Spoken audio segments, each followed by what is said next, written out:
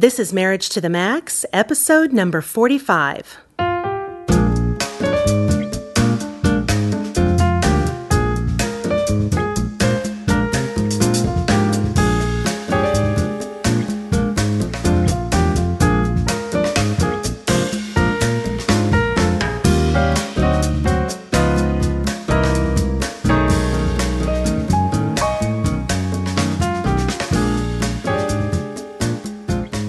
Hi, and welcome to another episode of Marriage to the Max. Well, how you doing? I'm your host, Kelly Hurst. This is Brett Hurst. And we're marriage educators and co-founders of Home Encouragement. And this podcast is the podcast designed to help you take your marriage to the next level. The podcast. Well, how are you this morning, Brett? Doing pretty well. How about you? Doing pretty well. Had a little frazzled morning, but doing better now that we're sitting here talking on the podcast. I'm very sorry that you had to deal with frazzlement. Just technical difficulties, computer issues, and so I'm glad to be away from the computer at this moment. You wanted to throw it through the window? Absolutely. Yeah. Okay, so in today's episode, we will be discussing a divorced person's guide to marriage. Say what? Say what? Now, I know that may sound a little odd, but today's information comes from a really interesting article that was featured in the Wall Street Journal in 2012, and it's based on a longitudinal study that revealed 5 common themes that underlie most divorces. Well, you've got me intrigued already. So the premise is, want great marriage advice? Ask a divorced person. Well, that makes sense. Which I almost called that the podcast that title, but it's a little too long. So let's take a look at the lessons learned that were featured in this article under this study and see if they line up with the drum that you and I have been beating for a very long time now. And what drum is that? Which is, you got to work at your marriage and you've got to build it and create it and make it good. And so let's kind of compare notes and see if the results from the study show what we've been talking about. Ready for some drumming. All right. So the first thing that this study discovered is that, and again, this is based on people who have been divorced, who have learned kind of lessons, been self-reflective, right, and want other married couples to realize. Lessons learned from divorce. All right. So the first one is to boost your spouse's mood. Yes. These couples said that they would give their spouse more effective affirmation, including compliments, cuddling and kissing, hand-holding, I love yous, and emotional support. Is that it? That's the whole list? Well, I mean, that was among the They're so annoying. Okay, so interestingly, the report says that this is what I found very interesting, that men seem to need non-sexual affirmation even more than women do. Well, see, I believe Ta-da! that. See? That is like a huge aha. That's right. So it's not all about that other stuff. No. Okay.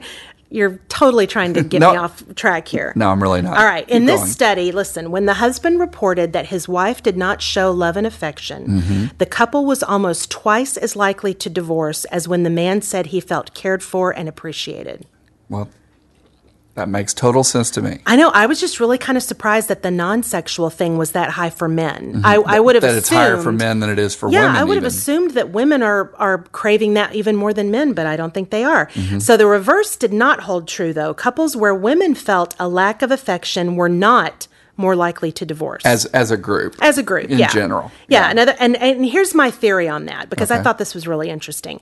I think... and I'm going to make a really broad sweep here, but I think men in general don't get as much affirmation like from words and from their friends That's right. as women do. Of course they don't. Because we're like, girls are gathering and we're having coffee and lunch or whatever, and we're saying each other looks so cute, and we're saying each other such a great mom, and man, you're so Nice great at your shoes. job, and blah, blah, blah. And I wonder if men really do that for each other. Right. So that a guy comes home from work, and if his wife's not his cheerleader, Right. he's not getting any kudos from anywhere. Well, maybe. I know Zach did not say one thing about my shoes when we set up to record today. So Sure, that's true. So ideas such as, this came from the study, ideas such as turning the coffee pot on in the morning, bringing in the newspaper, warming up the car, making a favorite dessert, were all acts, even giving a little hug, were cited as necessary affirmations by the men and the women. Huh. which I just thought was really interesting. So boosting your spouse's mood, Right. showing appreciation, this was something that came as a result of the study. So what's your homework assignment? My homework assignment is to go get the news. No, we don't have a newspaper See, I anymore. don't get the We're paper iPad anymore. people now. That's right. I would turn the coffee in the morning, I don't but drink you don't drink coffee. coffee, so I'm going to have to find other ways. I'll have of to come showing up with you. something. All right. All right. All right. Number 2 from this study is to talk more about money. In this particular study, money was the number one point of conflict, and of course, we've said this a number of times. Right. That's not a surprise. In the majority of marriages, good or bad, Mm-hmm. these particular couples suggested talking more often about money, not just when it's tax time or when you have high debt or when bills come along. Because they've learned that money was a big factor in the splitting of their marriage. Yeah. And in this, I won't unpack this too much, but the article talked about the range of money issues were all over the place. Mm-hmm. It was from one person making more than the other spouse. Or it was one being having secretive. different spending levels. It Yeah. was not agreeing to the budget. It was just all kinds of things. Right. But it creates a lot of underlying issues. And so their advice, these people who've walked through the pain of divorce, is talk about money. Mm-hmm. Right. And make it a talking point. Well, we always say that money and sex are the two things that are the least talked about, and yet they're the two top components of divorce and frustration in marriage. Yeah, so you have to make the connection that the less you talk about something, the more it may be an issue. Right. But sex is not your least discussed topic. I'm not sure about that. Our podcast listeners know. All right, moving on to number 3. They've put 2 and 2 together. These couples talked about getting over the past. Okay, what do you mean? Well, in this particular study, couples who held on to strong emotions from past experience were less healthy than those people who had moved on emotionally. That they've held on to past hurts and past pains. And it included things like getting over jealousy of your partner's past relationships, irritation at how your mother-in-law treats you, something from your own childhood that makes it hard for you to trust, these kinds of issues. It seems that whatever it takes to help yourself move past these kinds of hurts and irritations will also benefit the relationship. So do you think Carly Simon got past the things she talked about in the song We Have No Secrets? Big fan, by the way. Huge fan. Love that song. I don't really know how to answer that question, Okay. but we should have made that our resource of the day. Go download that song by Carly Simon. Yes. But things like keeping a journal, exercising, talking things out with a friend, these are little helpful ideas that can help you kind of move on. But I just thought that was kind of interesting that people who held on to issues that affected their relationship. And so again, we're kind of getting from the other side after walking through a breakup that these are the things they would do differently. Intriguing. You're listening to Marriage to the Max.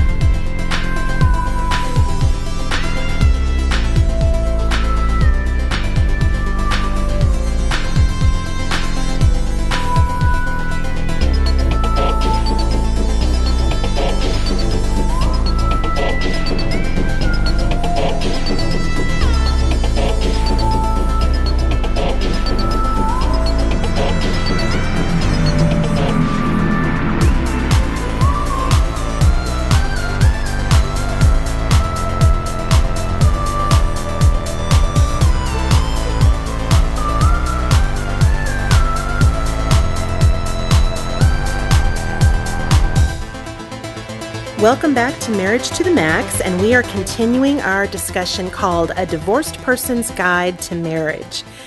And we're taking a look at some marriage lessons learned the hard way by couples who, if they get the chance, plan to do things differently next time. So a couple more lessons that were learned from this particular article and study are, and this is going to sound weird, but they said, blame the relationship. What and they're saying, they want you to blame the relationship. Yeah, they want you to blame. And I'm way ahead of the game. But this is what they mean by that. Okay. The divorced individuals in the study who blamed their ex-spouses or even themselves for the breakup had more anxiety, depression, and sleep disorders than individuals who blamed the way that they and their partners interacted. So in other words, it's talking about when you blame the person, whether it's yourself or your spouse, rather than realizing that it's the two of us together that were toxic or weren't healthy or whatever. That's what these couples have discovered. And so I took this to mean that when you share the blame in your relationship, it's a healthier way of being. So blame the relationship rather than blame the other person personally. Yeah. So for the purposes of this article, this is something to learn, from divorced couples and it's something that we talk about all the time. Even changing your language from using we instead of you. Right. Saying things like, we're both so tired lately rather than you're so crabby. So I should say, we are so hormonal today. Okay, we're going to keep going. We are so sorry we said that. It's better. When you remove blame, see the apology episode. When you remove blame, it's much easier to come up with a solution.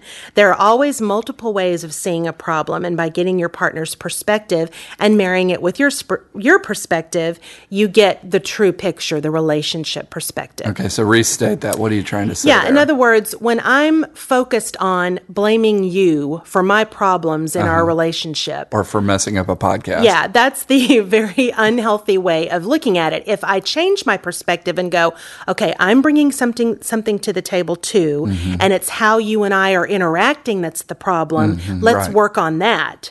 That was what came out of these people who've gone through divorce. I thought that was really interesting. No, it makes a lot of sense, actually. Yeah.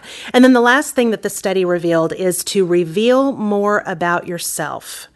And what they said in the article was that the communication style was the number one thing that the study's divorced individuals said they would change in their next relationship. Okay, so they said in the future they would change their communication style. What do you mean? Well, the article said, quote, to communicate well, partners need to reveal more about themselves, not just do maintenance communication. And what they call maintenance communication are what you and I call the daily grind talk. Okay. When you're talking about work, the kids, the house, bills, report cards, all that kind of stuff. That's just the day-to-day stuff. That's just daily grind stuff. But that's not real emotional processing. It's not. And it's not real connecting in the intimate way that we talk about learning about each other, emotional support. That's where all that comes into play. And so... so what should you do? Every day you should have some emotional... Well, this particular article said if you sit together for 10 minutes a day, which we've even talked about before on past episodes, that you push away the daily grind talk and just talk about how you felt today, or what experiences made you really happy, or what frustrated you today, and some of that may bleed over into a little daily grind talk, but really just kind of connecting. And that's what couples don't have a lot of time, or it seems like they don't have a lot of time. You can be amazed at how much time you'll find if you really be intentional about this. Prioritize that. Yeah. But maybe, whatever that looks like, that could be a few minutes before you both leave for work, or maybe it's right when you come home and you're preparing dinner together. No, but I think it does require a lot of time. And we were just talking to a couple the other day that they had driven out to parts of the Southwest, so they had long periods of time to drive and so forth. And because they were out just driving, where there was an endless horizon, all of a sudden they were doing all this processing and doing more of what you're talking about here, more emotional conversation, not maintenance, put the dog out, put the check in the bank kind of stuff. And I've discovered that with us too, whenever we drive to Austin or Dallas or whatever, just being in the car, because it is kind of, I guess you can work in the car and do other things, but for us, we usually look at that time as just where we're just chilling, we're listening to music, which prompts conversation and memories and that kind of stuff. True. So we always have really good road talks. Yeah, we look forward to getting out on the road for that reason, because we know we're going to really have some time to check in that we wouldn't maybe have otherwise. Yeah. So what do you think? Do you think the lessons that these divorced couples learned is kind of lines up with what we teach? It seems to be the case. I think it does too. But I want couples to not have to go through the pain of divorce to learn this kind of stuff. And so that's why we do the podcast. Right. But it is true that suffering and things that don't go the way we had hoped they would go, that sometimes those can be real blessings in disguise and some of the greatest opportunities for us to get what we ultimately need to be happy and successful in life. Yeah. So well put. At least that's what I think. Well spoke. Well, if you'd like to contact us, you can find us at marriagetothemax.org, or you can also check out our website at homeencouragement.org. We also hope you'll follow us on Facebook and Twitter. And if you have a topic or question you'd like us to discuss on this podcast, send us an email at thehursts@homeencouragement.org. That's spelled HURSTS. Very good. And we will do our best to get it on the air. Well, thanks for listening today, and until next time. You want to say that again? Let me say that again. All right. Thanks for listening today, and until next time, remember, healthy marriage, healthy world. Excellent. God bless y'all.